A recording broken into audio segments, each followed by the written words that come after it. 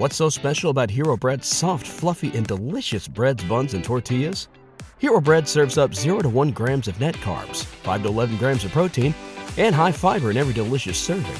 Made with natural ingredients, Hero Bread supports gut health, promotes weight management, and helps maintain blood sugar. Hero also drops other limited edition ultra-low net carb goodies like rich, flaky croissants and buttery brioche slider rolls. Head to hero.co to shop today. Hey y'all, this is Josiah Gray, and this is Half Street High Heat. Hope you enjoyed today's episode.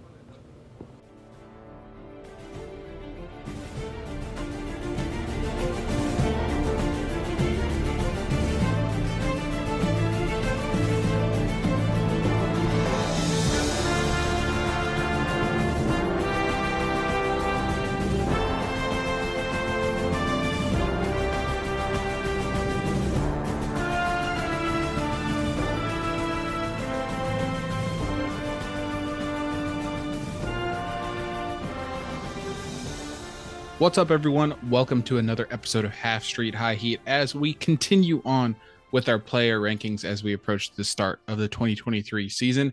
I am Nick. You can follow me on Twitter at the Coach Moose, and I am joined once again by Trey, our super awesome, fantastic YouTube digital media guy. You can follow him on Twitter at reverse 2 R's 2 S's and follow the show at Half Street High Heat and on YouTube, of course, at Half Street High Heat. Trey, what's going on? Feel so loved. Thanks for that intro. I'm like, we're 10 or so episodes back after like our long hiatus. And I'm starting to like remember how to do things, remember how to speak, remember how to like lead into things. I can't remember what our first interview was like after the hiatus, but I'm just like, I don't know how to segue between questions anymore. Like, I don't know how to do anything. Yeah. So getting back in the groove. Yeah, it's spring training for me right now too. So doing well. But what's going on? Definitely not watching the WBC while we record this. Me neither, bro. Me neither. Definitely not. But yeah, that's basically been my entire life for the last 5 days. So I don't know how to do anything except for WBC anymore, I guess. But like at the same time, it fits your schedule perfectly. Because for those who don't know, Trey is like as big of a night owl as you get. And yeah, like with the games at 10 p.m., 9 p.m., 5 a.m., 6 a.m., like he's gone full nocturnal. I don't hear from him during the day. Like he's just not there. He doesn't exist. But then, sun goes down, Trey, pops up and he's like, hey, when are we recording tonight? I'm like, oh yeah, like I guess we can record. Yeah, that's pretty Trey's accurate, honestly. I mean, yeah, because it started with the Japan and Korea game, 5 a.m. I wasn't gonna miss that one. It was too hype of a matchup. So I had to stay up and watch it, and then from there it's just been all chaos. So I've been sleeping at random times and just like, oh, it's the alarm goes off. Hey, it's Nicaragua and Venezuela are playing. Time to turn that one on. So yeah, that's been my life. I mean, that's pretty much it. Yeah, basically. But at least it's been, we were talking obviously before we started recording, but at least it's been a very entertaining tournament thus far because we've gotten the last WBC was great, but there have been some duds, in the WBC. When did it start? Like 06? Was that the first year of the WBC? Yeah. So like it's still relatively new. This is probably the 5th or 6th one ever. Number 5.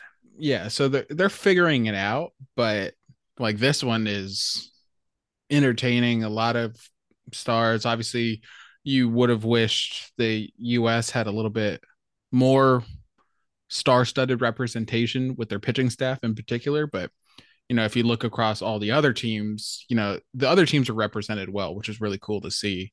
And obviously seeing the fans and the atmosphere, like it almost feels jarring in a good way to see the atmosphere at a baseball game, like these especially fans, this early in the season, right? These fans are diehards in the truest form. And this is a rabbit hole conversation, deep dive that, our listeners might not like or whatever. Nats fans as a whole, they're just not diehard. Like they enjoy the game, obviously when the team's good, but they're not like die hard. And that a lot of that has to do with the length of the Nationals as a franchise, obviously in DC. It takes time to build up to that. But you go to a game and it's more of like a leisure activity than like, oh hell yeah, let's go to the game and get rowdy, you know? So seeing baseball fans get rowdy, like it's a World Cup game or a playoff game, like it's awesome to see. And even though I'm not there, like I feel the atmosphere through your TV. For sure. I will be the contrarian, give Nats fans a little credit because it was different in 19 in Yes. those Oh well, I mean, playoffs. obviously a playoff run is going to be the exception, Because but I agree with you for the most part, but all I'm gonna give that one. I'm gonna give the positive side and give them that one. right. Before anyone chews my head off about it, like I, I'm not going to be all like snooty and brag about it. I've been to a lot of different baseball stadiums. Like I haven't been to all of them yet. That's bucket list, but I've been to a lot. And I will never forget it was a Thursday night in Fenway. They were playing the Blue Jays. So I guess it was an AL East game, but it wasn't like, Red Sox, Yankees, or anything like that. They were playing the Blue Jays, and that atmosphere was insane. And it was like a random day in July. Like it wasn't, to win the pennant or, to even clinch a playoff berth and anything like that. And those are two very different extremes, right? Like, the Nats being the newest franchise and the Red Sox having the history they do, like very polar opposites. I get that. But it wasn't just that one game is what I was trying to get at. But like I said, like I prefaced with, a lot of that has to do with the length of time. And obviously, you know, like we, the with the new what am I trying to say? Words, the new stadium and the initial build up took time as well. So the Nats really, not to be like annoying, but like it was like 2011, 2012. And so we're 10 years into this thing. Like you can't really count '05 to 2010 in my mind, or at least I don't, because that's kind of just the figuring your stuff out and then building a fan base. Like it was hard to do both at the same time, but we're getting there. My point, I didn't even mean to talk about this. My point is, it's awesome to see the fans at the World Baseball Classic go crazy. That's all I want. That's all I want. So We'll get there we will get there eventually. Yeah, Might take so a while. yeah, that it might. All right, well, actually, on that note, rather than me just like crapping on the Nats, I will give them their flowers. Don't know when exactly this episode will be airing, but it will be, or it is obviously the first episode that will have been on since the Keibert Ruiz extension. Initial thoughts on that and kind of how you're feeling about the Nationals as a whole right now. Um, well, okay, that's a loaded question because something else happened today that's not good. But as far as Fair. Ruiz, it's a phenomenal move. For I think it's a good good risk for both sides because there is the possibility that Ruiz explodes and becomes this amazing, crazy prospect. And then in his case, he probably wouldn't want the contract anymore. He probably want to test free agency. But on the other side, there's also the possibility that he does not, and that now he has guaranteed money for his family and for him. And the Nationals obviously are taking a page out of the Braves playbook and have decided to extend a young guy to try and go ahead and start building a core again of guys that are going to be around for the next playoff run. So I think it's a good idea because even if he doesn't get any better than he is right now, like he's going to make like 6 million a year. It's not a crazy high amount, even if he doesn't progress. And Not at I all. think he will progress. So it's probably a good contract already because I don't think he can get worse. He's probably only going to get better. So I think it's a win-win for both sides. Yeah, I agree. And for our deep from the start, like with us listeners, though, remember, like I called out the Braves for kind of, it seemed like they were almost getting too good of a deal on some of these contracts. And I do think, like you said, in Ruiz's case, it makes sense for both sides. Like the length, buys out 3 years of free agency, and there's 2 additional club options. But like those club options, they're not at 5 million like the first couple years are. They're at 12 and 14 million, which would be top. I don't have the numbers in front of me. I believe it's like top 6 right now. Obviously, the numbers will continue to grow, but right now that's priced at top 6 for catchers in baseball. So it's like, I wouldn't call it predatory. I'm just kind of doing my own little sort of housekeeping right now because we kind of criticized the Braves for that once upon a time. I mean, that Ozzy Albies deal is like, yeah, I think that one is the one that's like, yeah, okay, dude, like, yeah, come on now. like but the one since then, like the Austin Riley and the Michael Harris, like those are much better. But initially, you're just like, who approves this? Like, yeah, I mean, who lets this happen? well, Albies, I have seen that he needed the money for Yeah, his people, so it made sense for him, but like it does suck in the long term. Yeah, for like sure. the Braves could have at least been decent human beings about it at the same time. But it's a business, whatever.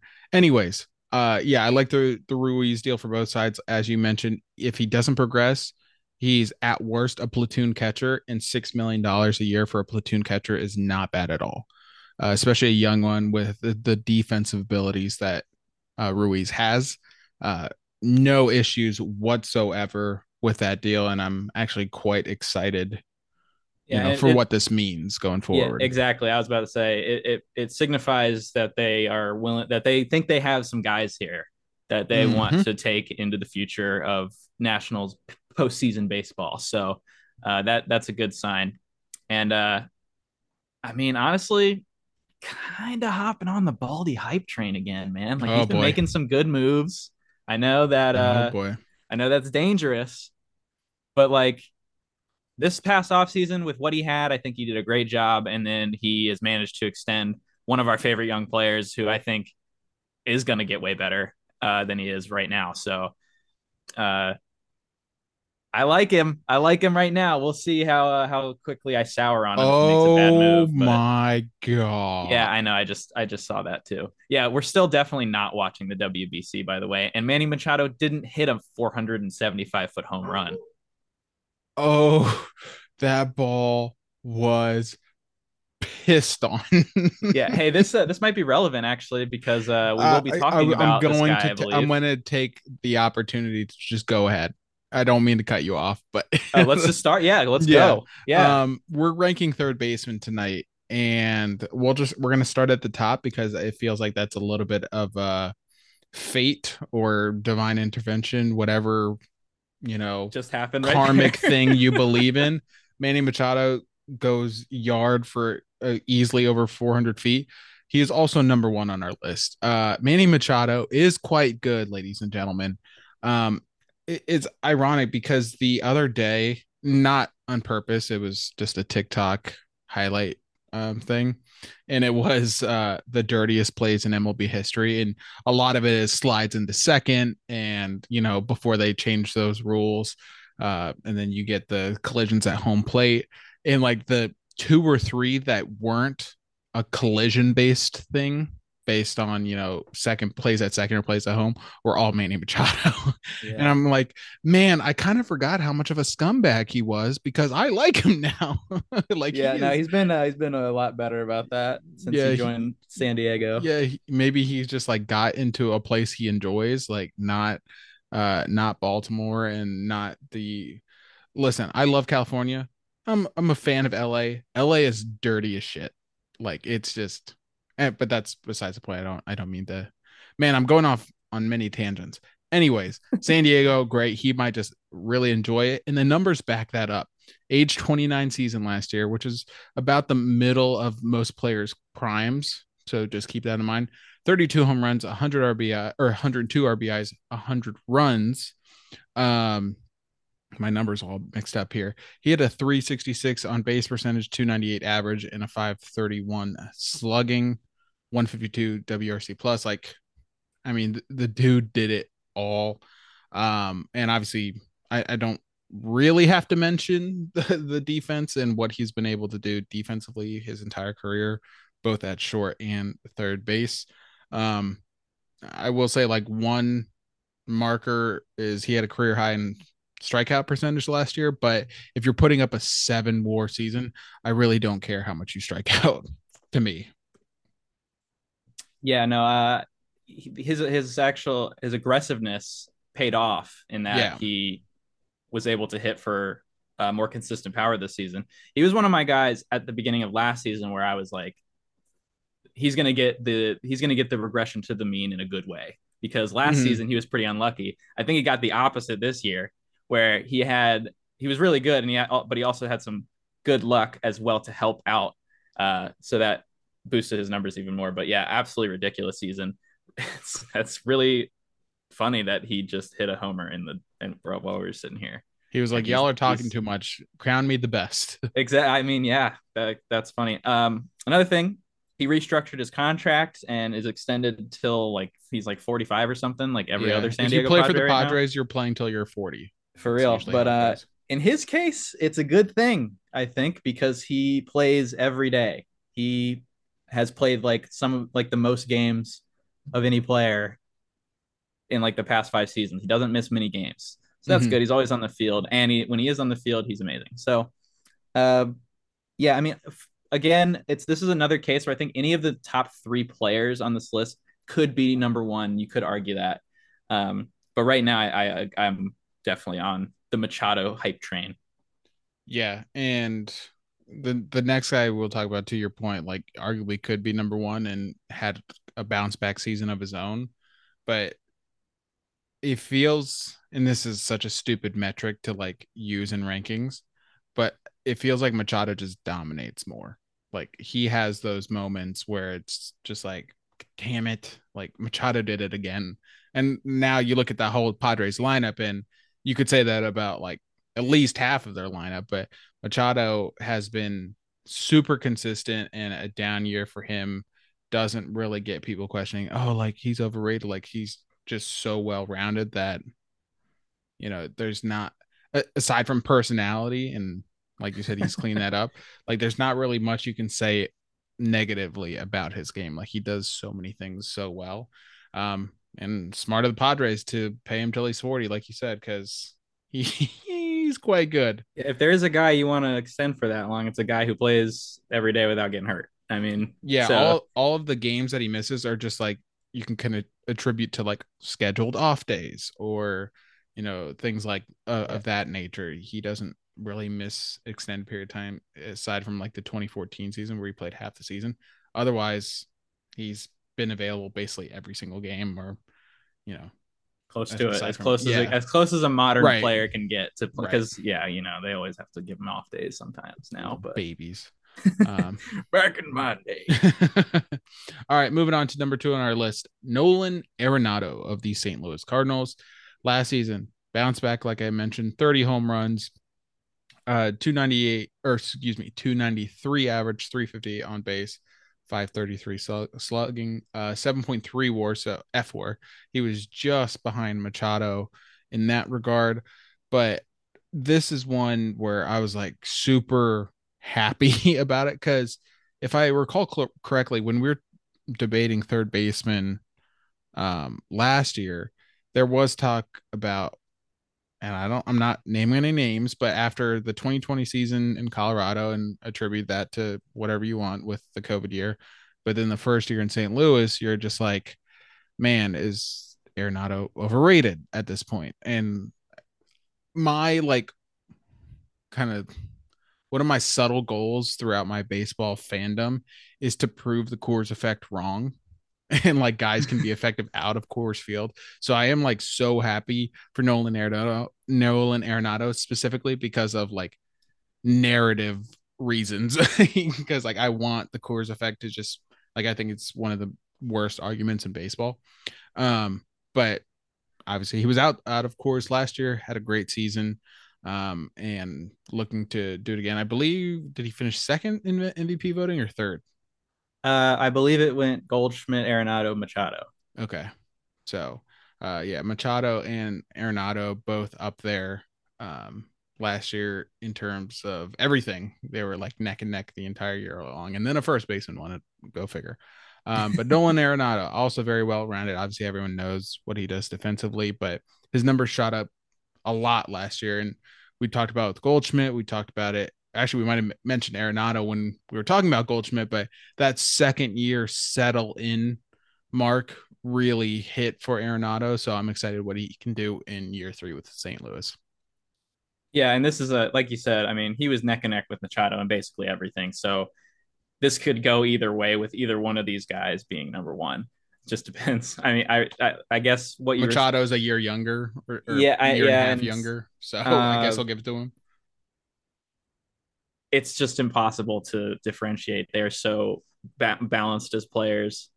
So we'll have to wait and see for this year to see if one takes a bigger lead. But Arenado is obviously fantastic, and the reason why he is going to be successful throughout his time in St. Louis is because of his ability to put the bat on the ball and not strike out. He's really improved that since moving from Coors. I think that's one thing that he did have to make an adjustment, was just trying to get the ball in play a little bit more, not swinging for the fences as much. So he did that this season, and he he only struck out 11% of the time. That's pretty insane.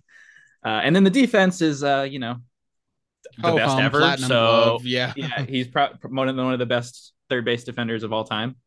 So yeah, we're looking at 2 Hall of Famers up here at 1 and 2. So either way, either way you want to put them, doesn't really matter. They're both incredible. Yep. Speaking of another Hall of Famer, I'm gonna put it out there. I'm already agreeing with you. So okay, this isn't a hot take for me personally. Sick. I'm with you. Another future Hall of Famer. Another guy, ho hum, still somehow underrated. Like, how the hell is this guy underrated? Like, publicly. Yeah, obviously we rate him appropriately, but Jose Ramirez is not only one of the best third basemen in the game, he's one of the best players in the game, period. Like, period.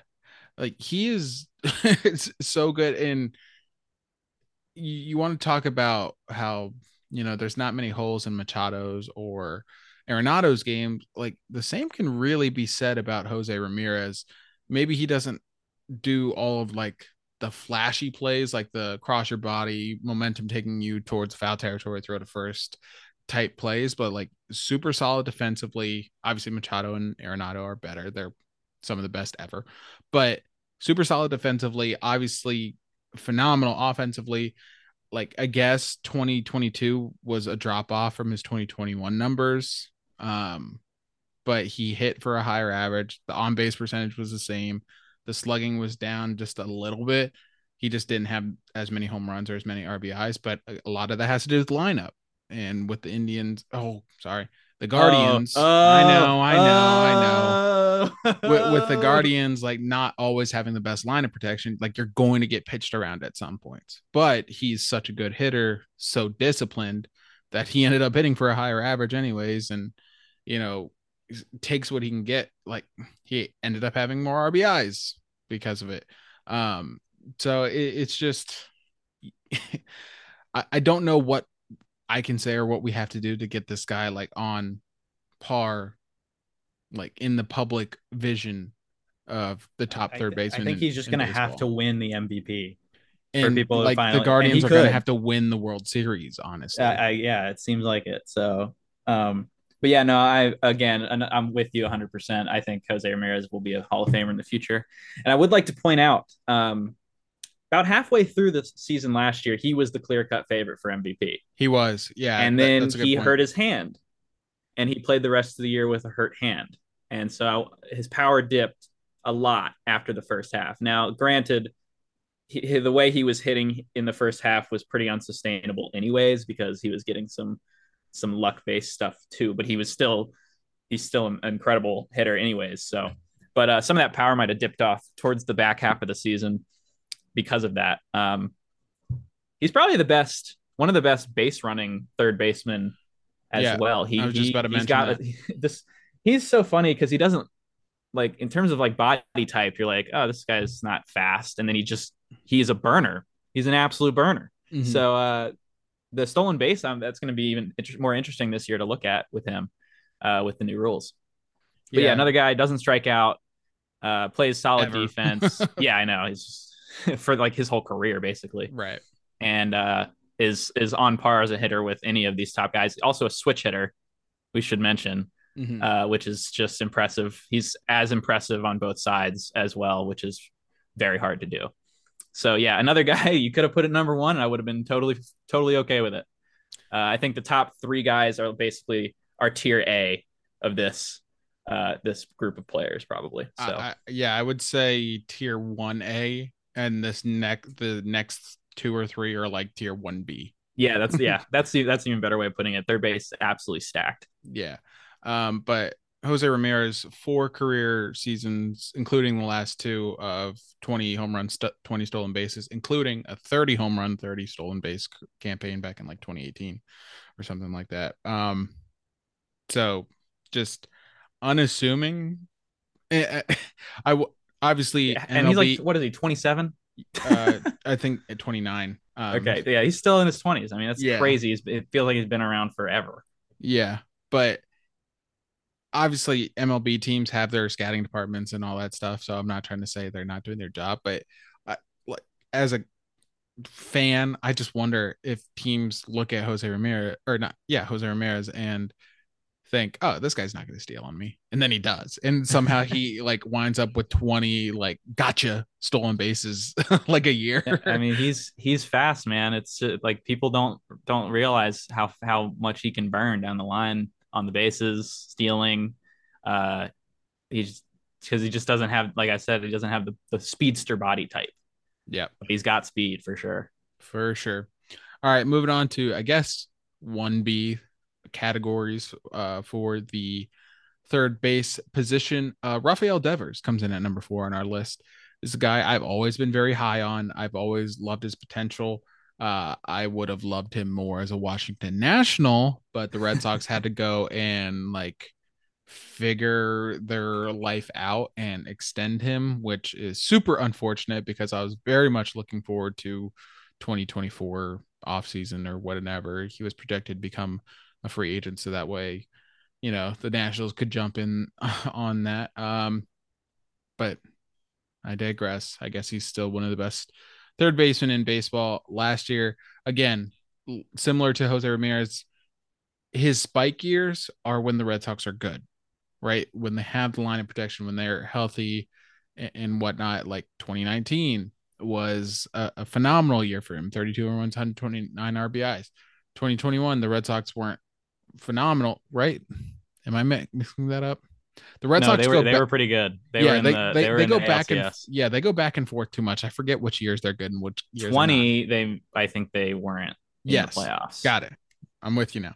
But that was 20, so it's kind of weird. Yeah, 20 that's a year I completely throw away from him. Like his K percentage was 27%. And he has a little bit higher K percentage than some of the other guys we've talked about, but that one like sticks out as like, oh, he just didn't have it as so many other players didn't in 2020. But like 2021, Red Sox were good again. 38 home runs, 113 RBIs. Like I think I said 129 RBIs, 129 runs back in 2019. Like he's good when the Red Sox have protection for him and are competitive themselves. But last year, Red Sox were obviously really bad. Still put up a solid season, 27 home runs, 84 RBIs, only 25, well now 26. That's crazy. He just does so much. He reminds me of Juan Soto and how effortless he makes things look. Like that just doesn't happen for many players. Like you have to recognize it when it happens. Just because he's not putting up career years every single year, it doesn't mean he doesn't belong in the conversation for the best third baseman in baseball. I think he firmly belongs there. He cut his strikeout percentage each of the last 2 years. Like his His walk percentage dipped a little bit, but again, that might just be, being a little too aggressive at the plate. Regardless, like, he is clearly a savvy player. He does so many things well that he belongs up here. I think in terms of ceilings, as a hitter, yes, Devers is has one of the highest in the league, and that is a really good thing, but it also means that he's inconsistent, because that's basically the only thing that you can really point at as a negative for him, is that he sometimes goes cold. He did at one point last year, but it didn't really affect his overall numbers. He was still a 140 WRC plus, still ridiculous at the plate. Hits the ball as hard as anybody in the league. I would not want to be standing on the first base corner when he comes up, because he might take your head off. Yep. And power to all fields. He's a guy who can absolutely wear out the left center gap. And when he gets hot, he can carry your team for a week, 2 weeks, a month. And like I said, in terms of ceiling as a hitter, this guy's way up there in terms of the highest. Yeah. Not much else to say about that. Like, you just need to appreciate how effortless some players make it look, because it's certainly not. And just because it's a stacked position doesn't mean it's an easy position. Yeah, and it's 26. So like, yeah, he might figure out that consistency throughout the season, and there, like, he's still got time. He's still young. So is another guy who could be a potential Hall of Famer in the future, because he's so young and he's already this good. If he continues at the current pace he's on, he'd have a good argument. Yeah, and he could get even better. So right. Again, this is such a stacked position, because he has to be number 4. 27, 28, 29. 4 seasons, 5 WAR, that would be 20. That's conservative. So if you add 20 WAR, he's at 38.1. Yeah, he would be right around there, right on pace. He needs to have that one, like, 7-8 WAR season. Yeah, and he's got it in him. He 100% has it in him. And the Red Sox aren't going to suck forever. Like, they will probably this year, but they won't suck forever. And Devers is going to be there for a long time. So there's going to be at least one, if not multiple seasons, where he has those big spike years. And I'm looking forward to it. Oh, yeah. All right. Something I'm not looking forward to is Austin Riley, number 5 on our list. Braves third baseman. Speaking of narratives, I wanted to be so right on this guy, calling him overrated, didn't think he would ever pan out. And then he had to go and do 2021. And I'm like, screw it. 2021 doesn't tell us anything. It's 1 year. Still won't.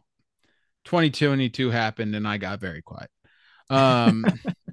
Austin Riley, it just sucks. Like, it just sucks. Like, and I'm not really gonna try to be unbiased about this. Like, it sucks how good he is. And they extended him. Yeah, and they forever.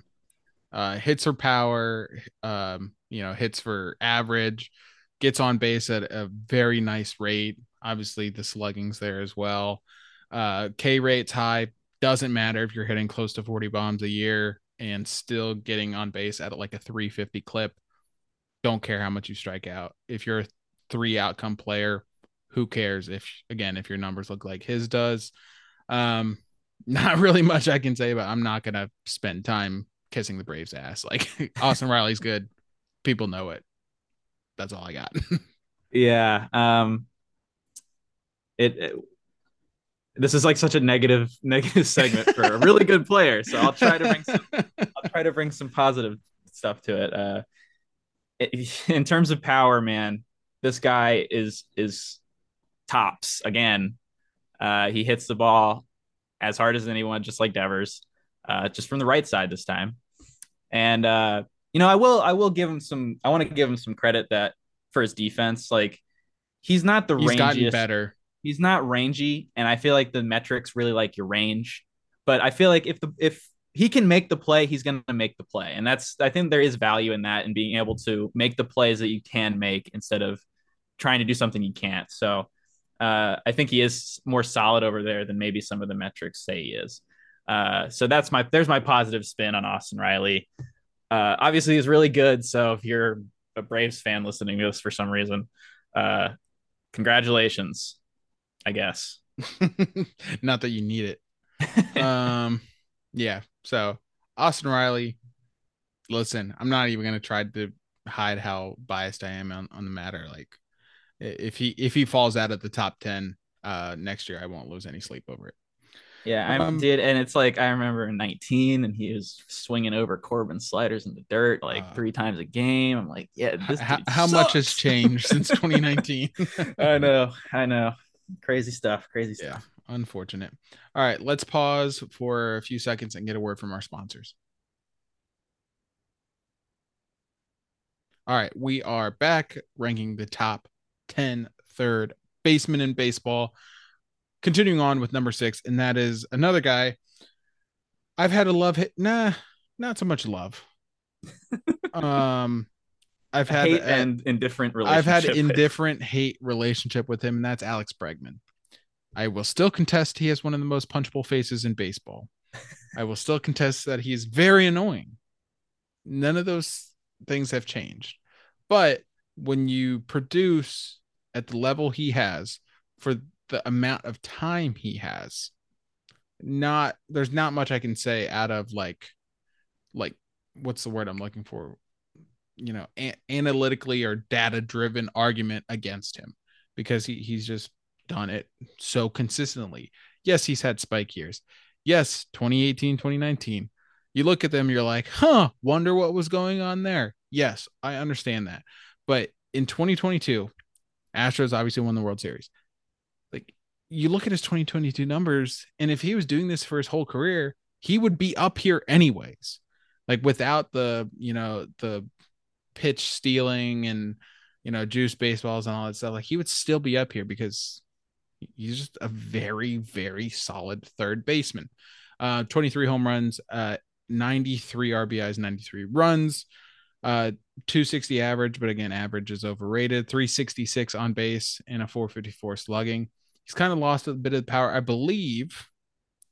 I know in 2021 he was dealing with a wrist injury, I believe, and that might have lingered into 2022, causing some of the power numbers or the slugging numbers to drop. But still 5.5 WAR, F4 last year. Plays good defense, really clutch hitter, does a lot of things well, does a few things not well. I mean, this is the new face of the Astros. He's going to be, like, I'm confident they're going to extend him again. He's going to be there for a long time, and he's going to have a punchable face for a long time, but he's going to be good. So not much I can do about it.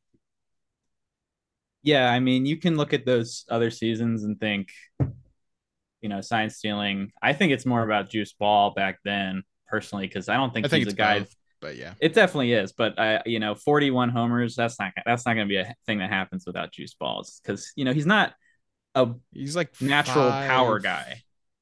How tall is he? Yeah, he's 6 foot. He's a smaller dude. He looks 5'9". He looks smaller, but he's not a natural power hitter. He became one because that was kind of the thing, was to pull fly balls, right. And he could do that because the juice balls helped. But at the same time, having said all of that, it doesn't matter because he walks more than he strikes out. So you can kind of be whatever hitter you want to be if you're walking more than you strike out. I love guys that walk more than they strike out. In terms of numbers, I don't really like Alex Bregman that much, but so yeah, Bregman's pretty elite at the plate. He's become an elite defender as well at third base, and if he continues to play great defense over there, even if he doesn't have the offensive output that he had in 18 or 19, he's still going to have a great offensive output, and he shows up in the postseason. You want those guys on your team, so. Absolutely makes sense for him to be up here. Yep. And like I said, he would be up here regardless of the semi-inflated stats in 18 and 19. Like, I just think he's one of the more well-rounded. He's certainly in a tier below, but he's one of the more well-rounded third baseman in baseball. And He's only he's going in his age 29. Man, it feels like he's still younger, but I guess the Astros have been good for a while now. So yeah, he'll be around for a while as well. All right, moving on to this next guy. This is really where the list kind of drops off. It, has kind of a more intense connotation, I guess. But this is where you can really get into the debate, and maybe you weigh defense, maybe you weigh power, maybe you weigh versatility, or like you can kind of this almost where the argument starts in many respects, because we knew the top six would be on the list in some respect. Um, but 7 through 10, and obviously a couple of our honorable mentions, there's good cases for all of them to crack the top 10. And number 7, in my mind, has the best shot to crack the top 5. Obviously, he needs a lot to go his way, but the intangibles are there. The defense, we want to talk about Machado and Arenado. This guy might be even better. That's Matt Chapman of the Toronto Blue Jays, formerly of the Oakland Athletics. His big critique is the offense, but not the power, just the hit tool, I guess. If you want to be like super specific about it, like people look in 2021, like prior to the trade, right? 210 average, like 714 OPS. And they're like, man, this guy sucks. Like a 32.5 strikeout percentage, which admittedly is not good.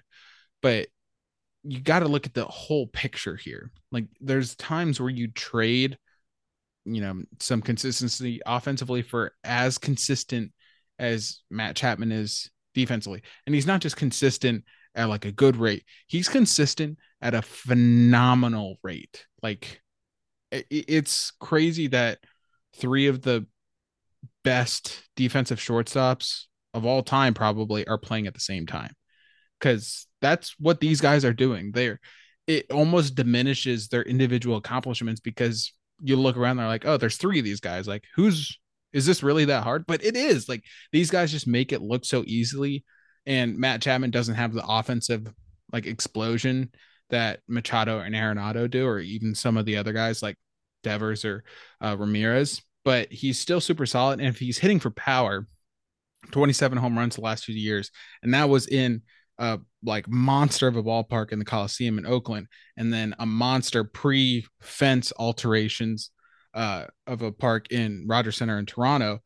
Like I would expect him to hit over 30 home runs this year, and I don't think that would be crazy. The average, the on-base percentage, and need to increase. The K percentage needs to decrease. But if that does, if he, and I'm just talking marginally, like I'm not, obviously I would love for him to have like a 1,000 OPS, but if those marginally go in the right direction, like a 6 WAR, 7 WAR season is not out of the cards for Matt Chapman. Yeah, I think the big issue is the K rate. Yeah, it's been the big issue for the last 2 years. He brought it down to under 30%, so that's good. A 5% drop is like noticeable. It is noticeable, but 27 is not going to cut it. If he can bring that down another 5%, then we're talking, because his walk rate has been consistently around 9 to 11%, which is solid. And he's got power. He's got plenty. And he's had offensive seasons where he's had a 140 WRC plus. So obviously the offensive potential is there. We don't have to mention the defense. Everybody knows that Matt Chapman is an elite defender. Yeah, you should know, an elite defender. So he has the potential to have 6 WAR season if everything goes right. And if it doesn't all go right, I still think you got a guy that has the ability to get on base, and he has the ability to play great defense, and he's not going to ever be a bad hitter. So you don't have to really worry about that. But yeah, and as far as right now, I definitely put him in a different tier level. But he is a guy that could jump back up if things go right. Yeah, agreed. I'm just looking at 2018, 2019, and you gotta take it with a grain of salt because of the juice baseballs and stuff like that. But I mean, even 2018, which 2019 is really the year where we know for a fact juice baseballs are being used. 2018 is less confirmed. But if he had a 2018 season again, this was his best year in terms of WAR. 24 home runs, 68 RBIs, 100 runs, only a 23.5 K percentage, like 850 OPS, 270 bat. Like that would be so solid for Matt Chapman, but that's kind of like what I'm asking for. I'm not asking for an MVP type season. It would be great, but I do think, even though he's 6 years into his career now, I do think he's more of the 2018 version than like the 2021 version, as backwards as that may sound, because, what have you done for me lately? But I do think hopefully the second year thing applies to him. Second year in Toronto, we see much more of a, more consistent and just overall better year from Matt Chapman. So we'll see. Time will tell. All right, moving on. Number 8 on our list is a guy. Now, here's a guy that calm down, Chris Collinsworth. Safe to say not many people would know him in your mind. Yeah, I mean, just you like, if only I would say, like, based on where he plays. Yeah, I would say if like a more casual fan had to name third baseman, they probably wouldn't get to him. Yeah, agree. Number 8 on our list is Yandy Diaz of the Tampa Bay Rays. Maybe you heard of him. Kudos to you. If not, let's educate you really quick. Yandy Diaz, a little bit of a late bloomer. Last year was his age 30 year. He really wasn't an everyday player until 2021. So for 2017 to 2020, he was only used sparingly. Not that he, was ever bad.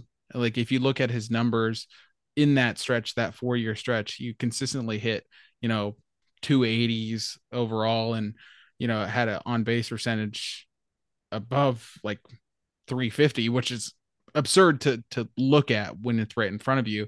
So I don't know why he wasn't playing more, but the Rays knew they had something. That's why they got him from Cleveland.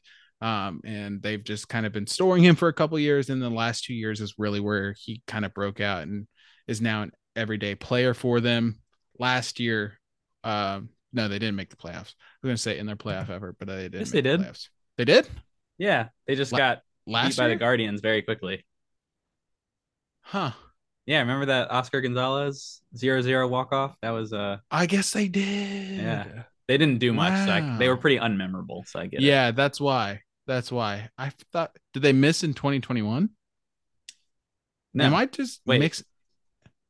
Hold up. Are we 21. Sure they made the playoffs? They made the playoffs last year, 100%. I know that. I got to think back about 21. Okay. But yeah, last year they were definitely in it. Anyways, I'll continue on while you look that up. Yandy Diaz last year, not eye-popping numbers, but again, this is the part of the rankings where you can kind of, dive into different things that third basemen do well that, provide value to the team. 9 home runs, 296 average, 401 on base percentage. Dude gets on base a ton. 423 slugging, 3.8 WAR, 146 WRC plus. Again, like, when you're getting on base as much as he does, it's a shock that it took him that long to get, regular playing time. Yes, he's not going to hit 40 bombs or anything like that. But again, if you're getting on base at a 400 clip, that was in 558 plate appearances. This was not in like 100 plate appearance stretch. Like 558 plate appearances, he had an on base percentage above 400. Like, this dude, while not, tier 1, tier 1B, anything like that, is super solid, and, it would be a welcome addition to any team. Nick, not only did the Rays make the playoffs in 2021, they won the division. Am I just like losing my mind at this point? I think yes, first of all, but also that just shows you how unmemorable the Rays can be. Yes, that's probably more what it comes down to. Which is funny because they're always so good. And that's when I did my season predictions this year, I was like, don't forget the Rays. Don't forget the Rays. Don't forget the Rays. They're always there. They're always good. So, if you want to have some fun, if you like Baseball Savant, go over and type in Yandy Diaz's name into the search bar and just check out the red circles. He's got a lot of them. This guy, in terms of pure hitting, is one of the best in the league. He hits for average, and he gets on base at an extremely high rate. I think the one thing he's always been missing is launch angle to his game, but he's not a guy that really needs it because of his ability to hit for average and his ability to walk. Now, if he did raise that slugging percentage up, you're looking at an absolute monster at the plate because despite a 423 slugging percentage, he's still at a 146 WRC plus because of that high walk rate. 14% walk rate, walks way more than he strikes out, and hits the ball, quite frankly, as hard as anyone in the league with the lowest K rate in the league almost. So he's pretty much going to produce anywhere you put him in the lineup. You can move him around. He's led off for them. He's hit third. He's hit fourth. He's hit lower in the lineup for them. In terms of just hitting, this guy's one of the best. He unfortunately does not have the defensive abilities at third base. He's kind of always been a guy that doesn't really have a natural position. So DH would be perfect for him. Yeah, he's played a decent amount of first base as well, some outfield, I believe, in his career. And I think the reason that they don't DH him is because they want to have more bats in the lineup. That would make sense to me anyways, because otherwise I don't really know why he'd be playing third. He's not that good over there in defense, but you got to keep his bat in the lineup. I don't care how you got to do it. You got to keep him in there. So this is one of my favorite players. And I just love this is a guy that I'd love watching his approach. Yeah, this is a rabbit hole player where it's like, for sure. One of your favorite players to watch, Yandy Diaz. What the? Absolutely. Like, if you don't know much about this guy, you gotta go watch him play. It's just watch him hit and just absorb his approach to the game and how he adjusts to pitchers, and everything about his approach at the plate is just so fun to watch. If you like watching Juan Soto, for example, you'll like watching Yandy Diaz. Okay, you're talking about a guy who's just a lot smarter than most guys he goes against, and just knows how they're going to approach him, and he knows how to get on base, and you need that. Yep, agreed. All right, moving on to number 9 on our list. Not cheating a bit because we have enough of a sample size on this guy, but certainly looking ahead a bit, that's Max Muncy. And you might argue, well, Max Muncy isn't a third baseman. Well, he will be this year, based on how the Dodgers. I say that. I know Gavin Lux got hurt. Gavin Lux injury. Yeah, we actually don't know where Max Muncy is going to play, but whatever. We already wrote the list. Whatever. So we're gonna pencil him in for third base now that I'm thinking about this out loud. And we didn't talk about it for second base if that's where he ultimately ends up. So we'll talk about him for third base. He had a down year last year. I will start with that. And I don't want to hear anyone, say, oh, he shouldn't be on this list. I know he had a down year. But if you look at his stats, it's not like he's ever a 300 hitter or a 900 OPS guy. He's gotten close OPS wise a couple times, but like, it's not like that's ever who we expected him to be. Max Muncy, he's a perfect supplementary piece to the Dodgers lineup, but also like would be to any lineup. He gets on base a lot. Again, last year was deflated because of how poor he just hit the ball. But he still walks with the best of them. He's top 1% in walk rate in the league. Like, he has a nose for getting on base. He has the defensive versatility where he can play, almost any infield position. Again, he just does the little things well. He doesn't, like blow you away in many regards, but he does have some power and he does have the versatility. And, he's a guy where we can't overreact over a down year. If he has another year in 2023 that he did in 2022, him being on the wrong side of 30, well, then you kind of make the argument that he, doesn't belong on any top 10 list anymore, especially like his defense is declining a little bit. But overall, I do think he belongs, whether it be second base or third base, he belongs in the top 10 because of all the little things and all the intangibles that he brings to the table.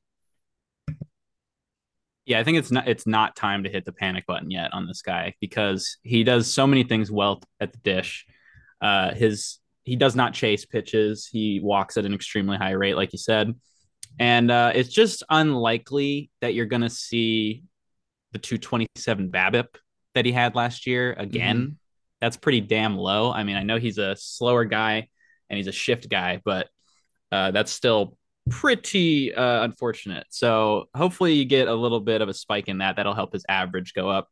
And yeah, it's crazy. His on base percentage was still 330 despite the 196 average. So Yeah. if you just raise that up a little bit, like his normal batting average is about like 240 to 260. So that's not 50 elite. points. Yeah. Yeah, but that's still a huge difference in terms of his numbers. So I'm not really worried about it because he's got such a great approach. He also had that weird elbow injury right at the end of 21 that could have potentially hampered his power going into 22. We don't really know if that had anything to do with that, but he struggled a little bit power wise. I would expect that will go back up, and he'll have a way better season this year. Yeah, I would agree. He is 32, so you do need to temper it a little bit, but he's one of those guys where I think he's more of the player he showed us 4 years ago than the player he was last year. Yeah, I think his 21 season is probably where he's at now. I feel like that's more of baseline for him. Yeah, in terms of the full season, because he obviously had the crazy offensive output in 18. I don't think that's going to happen, but I think you could see him go from 130, 140, 150 WRC plus if things go right. Yeah, I think that's well within the range of outcomes for Max Muncy. And a guy, the one thing to say about guys, on the quote unquote wrong side of 30 is they usually have the experience to figure things out. Yeah, they don't typically if you were one of the better players in the league, you typically don't slump for too long because you can make adjustments, as opposed to younger guys, like still takes time for them to, obviously figure it out. So I do think Max Muncy will bounce back in 2023. All right. To round out our top 10 top third baseman in baseball, number 10 is my Yandy Diaz, my personal guy that I've loved to watch and follow. Doesn't jump off the page, but just a very, very solid ball player. Kind of almost a combination of aspects of Muncy and Diaz in and of himself. That's Ryan McMahon of the Colorado Rockies. You talk about hitting the ball hard. He's 90th percentile in average exit velocity, 93rd percentile in max exit velocity, 83rd percentile in hard hit percentage. And that's as far as you might want to go offensively. Not that he's like a slouch offensively, like he's hit 20 home runs each of the past 2 years and drove in 86 and 67 RBIs respectively the past 2 years. But the real value that Ryan McMahon brings is defensively. He's one of the best defensive players in baseball, and he's gonna play third base this year, but he's good defensively almost anywhere you put him, and he has the versatility that Max Muncy does. You want his K percentage to drop a little bit, you want his walk percentage to increase a little bit, but again, his real value is defensively and at the hot corner, and just being the Swiss Army knife he is. We got to give credit defensively to these guys, because these are positions of importance defensively where you can't really just hide someone out there. If a guy's hitting 40 plus bombs and 120 RBIs, you'll take your lumps, as they come. But a guy like McMahon, you put him anywhere and you're pretty confident of what he can bring you defensively. What a replacement for the best defensive third baseman of all time. If you're Colorado, you get Ryan McMahon coming in, who's he hasn't done it for as long, but talent wise, he's got unbelievable defensive instincts out there. Like you were saying, that's his main draw. But I think I'll point again to a guy who is probably going to like the shift ban, because he hits the ball really hard, but he hasn't been able to break through with the batting average. I would expect that if he can just get a little bit of launch angle, he's going to be able to be a really powerful hitter, because like you were saying, average exit velo, he's up there. He hits the ball extremely hard. He walks at a decently high rate. If he can just increase the power, I'm not even really worried about the K rate, because he does play in cores. I want guys who play in cores to be aggressive. and trying to hit the home run because it's way easier to do it there. And just for fun, he hit a 495-foot bomb last year, so that's pretty cool. I forgot about that. Yeah, he's a joy to watch at third base defensively, and I think he still has room to grow at the plate. So if he doesn't have to be an elite hitter. I just want him to be 110, 115 WRC plus with that elite defense. You're looking at a great player for your franchise. Yeah, I was just thinking that. I was like, having a 95 WRC plus with his profile and the things he can do, like there's something there. There's more there, right? There's more that he Definitely. Can do. So I hope that this year he's only 28, and like I know he had a full year in 2019, but with the COVID year, that who knows how that affected players. And for him, like he had a significantly worse 2020 overall stats in 2019, like the metrics. But if you want to consider 2021 like his kind of new rookie year, obviously last year, sophomore year. So this is kind of where, he's really settled in, only 28, young, and a great ballpark to hit in. So I think he will tap into more offensive prowess than he's displayed so far in his career. So excited to see about that. I think he's a riser on our list for sure. Yes, agreed. All right. So to recap the top 10, number 1, Manny Machado. 2, Nolan Arenado. 3, Jose Ramirez. 4, Rafael Devers. 5, Austin Riley. 6, Alex Bregman. 7, Matt Chapman. 8, Yandy Diaz. 9, Max Muncy. And 10, Ryan McMahon. Of course, we do have some honorable mentions. Do you have one you want to get started with? I have a few, but I'll start with Mr. Ke'Bryan Hayes. Yep. The bat hasn't gotten there yet, but this guy is a really young player. And again, I think obviously I feel like since sabermetrics became more prominent, people have realized that third base defense is more important than maybe they thought. Yeah. And you're starting to see these guys come up and just be elite defenders before they're even good hitters. And that's kind of Ke'Bryan Hayes. He outputted 3 WAR almost entirely based on his defense alone because he was not a good offensive hitter.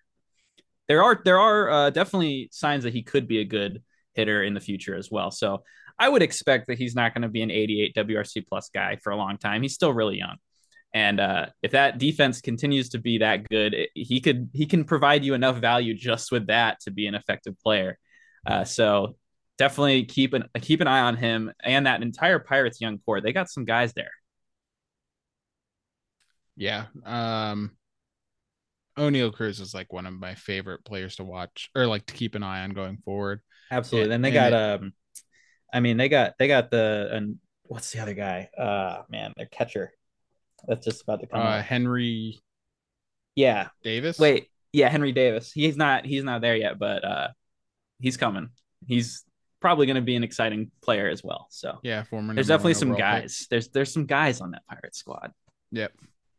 For sure. Not that. Oh, look at us trying to hype up the Pirates. Yeah, they're not going to win anything, but like they might have some fun this year. Yeah. My honorable mention is more out of obligation than anything. Maybe I'm trying to manifest it. You're gonna do it, aren't you?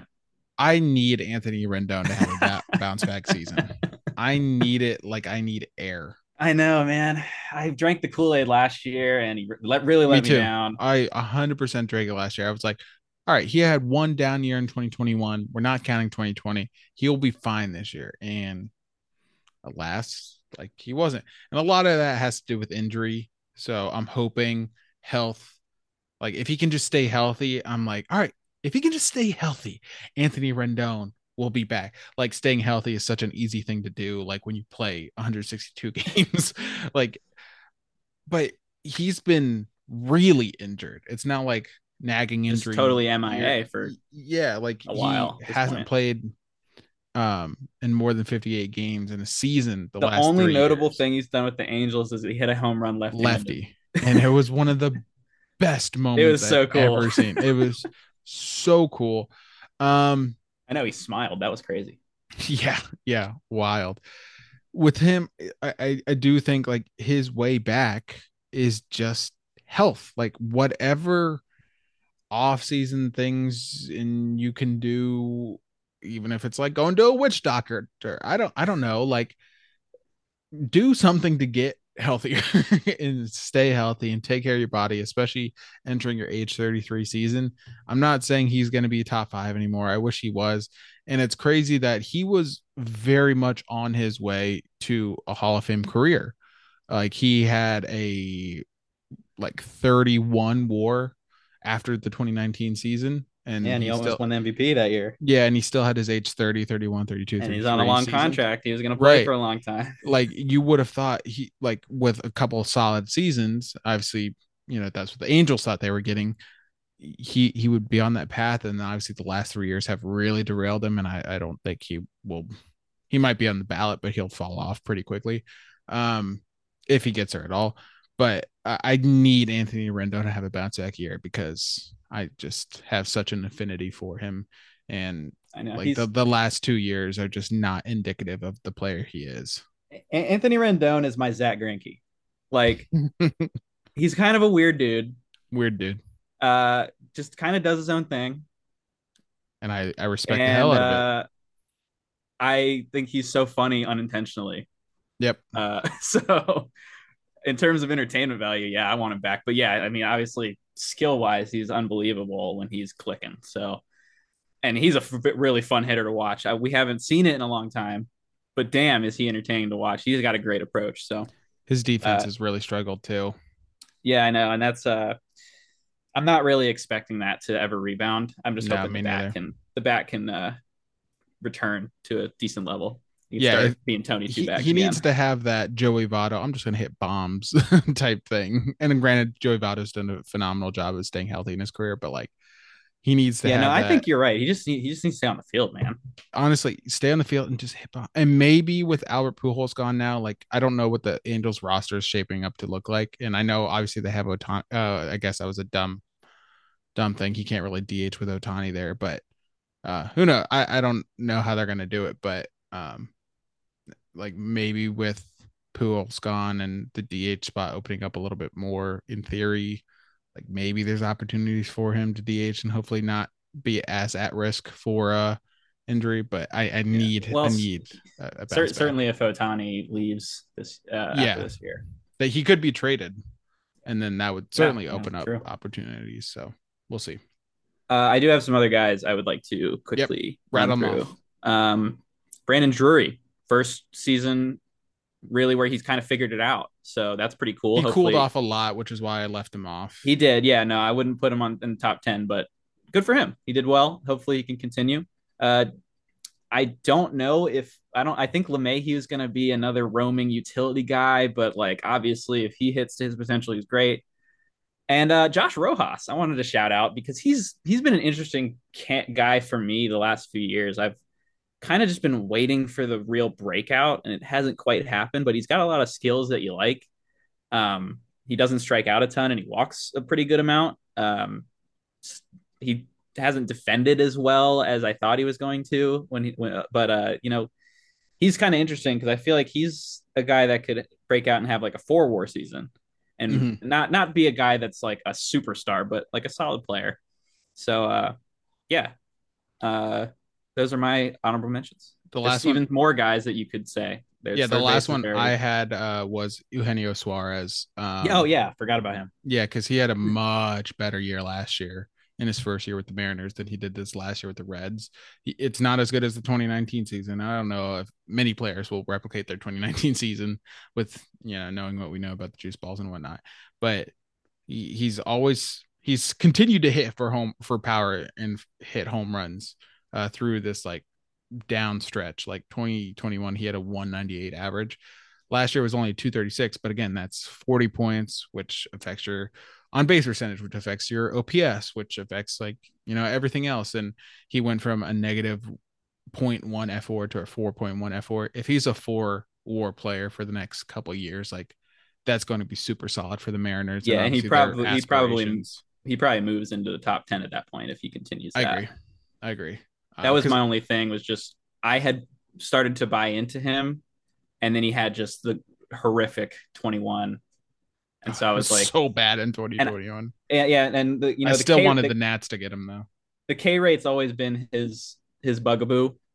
So I was really concerned after that 21 year. I was like, dude, is he just not going to be able to make enough contact? And he still strikes out a ton, but if he can continue to hit for enough power, then it's not going to matter. Yep, agreed. All right, so that does it for our top third baseman in baseball. Next week we will tackle the top 15 outfielders in baseball, so it'll be a much more in-depth discussion. And I know we're lumping the 3 outfield positions together, but some of these guys play multiple positions, and it's hard to just put them in one spot. And some guys are moving this year, so it's just easier to talk about the top 15. And plus, it's a much more fun discussion because you can really dive into, like, you know, is this center fielder better than right fielder because he plays center field? Like, it's going to be a much more interesting conversation to have. So I'm looking forward to that. But in the meantime, be sure to give us a follow on Twitter. You can follow Trey at Reverse, 2 R's, 2 S's, myself at the Coach Moose, and the show at Half Street High Heat. And be sure to head on over to YouTube to check out Half Street High Heat and all the latest work Trey is putting out. He's putting out bangers. So I appreciate you going over there and hitting subscribe, and that way you can support Trey and all the great work he does. And be sure to check out halfstreethighheat.com. We got articles coming out daily with all the latest content, not only for the Nats, but college baseball and the MLB as well. Trey, you got anything else before we wrap up? I lied. I was watching the World Baseball Classic. Yeah, me too. But it's okay, buddy. It's cool. I think we did a pretty good job today anyways. Yeah, I agree. All right, real quick, who do you think wins the World Baseball Classic? Japan. That was my pick before. I'm sticking with the DR. I'm sticking with the DR. Unless they somehow lose, then I'll switch. But no, I've been saying it since before the tournament. I think Japan's pitching is going to be their pitching is nasty. It's very, very good. And also, real quick before we end, if you're still here, they got 2 pitchers that are going to be MLB players one day. Sasaki and Yamamoto. Go check them out. They're nasty. Do you see that guy take 101 off the kneecap? Yeah, Ooh. that was Yamamoto throwing that. Ouch. Yeah, he's pretty ridiculous. He's ridiculous.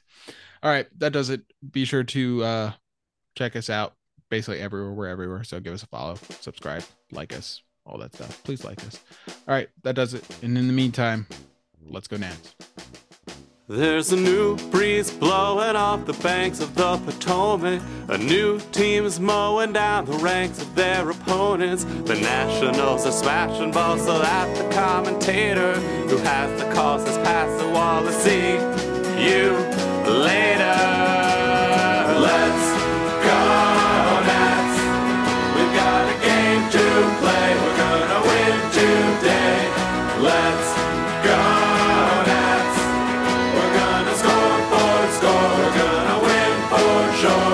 So call your local congressman, we need another monument. The Nats are rolling on to win. We're D.C. Let's go Nats.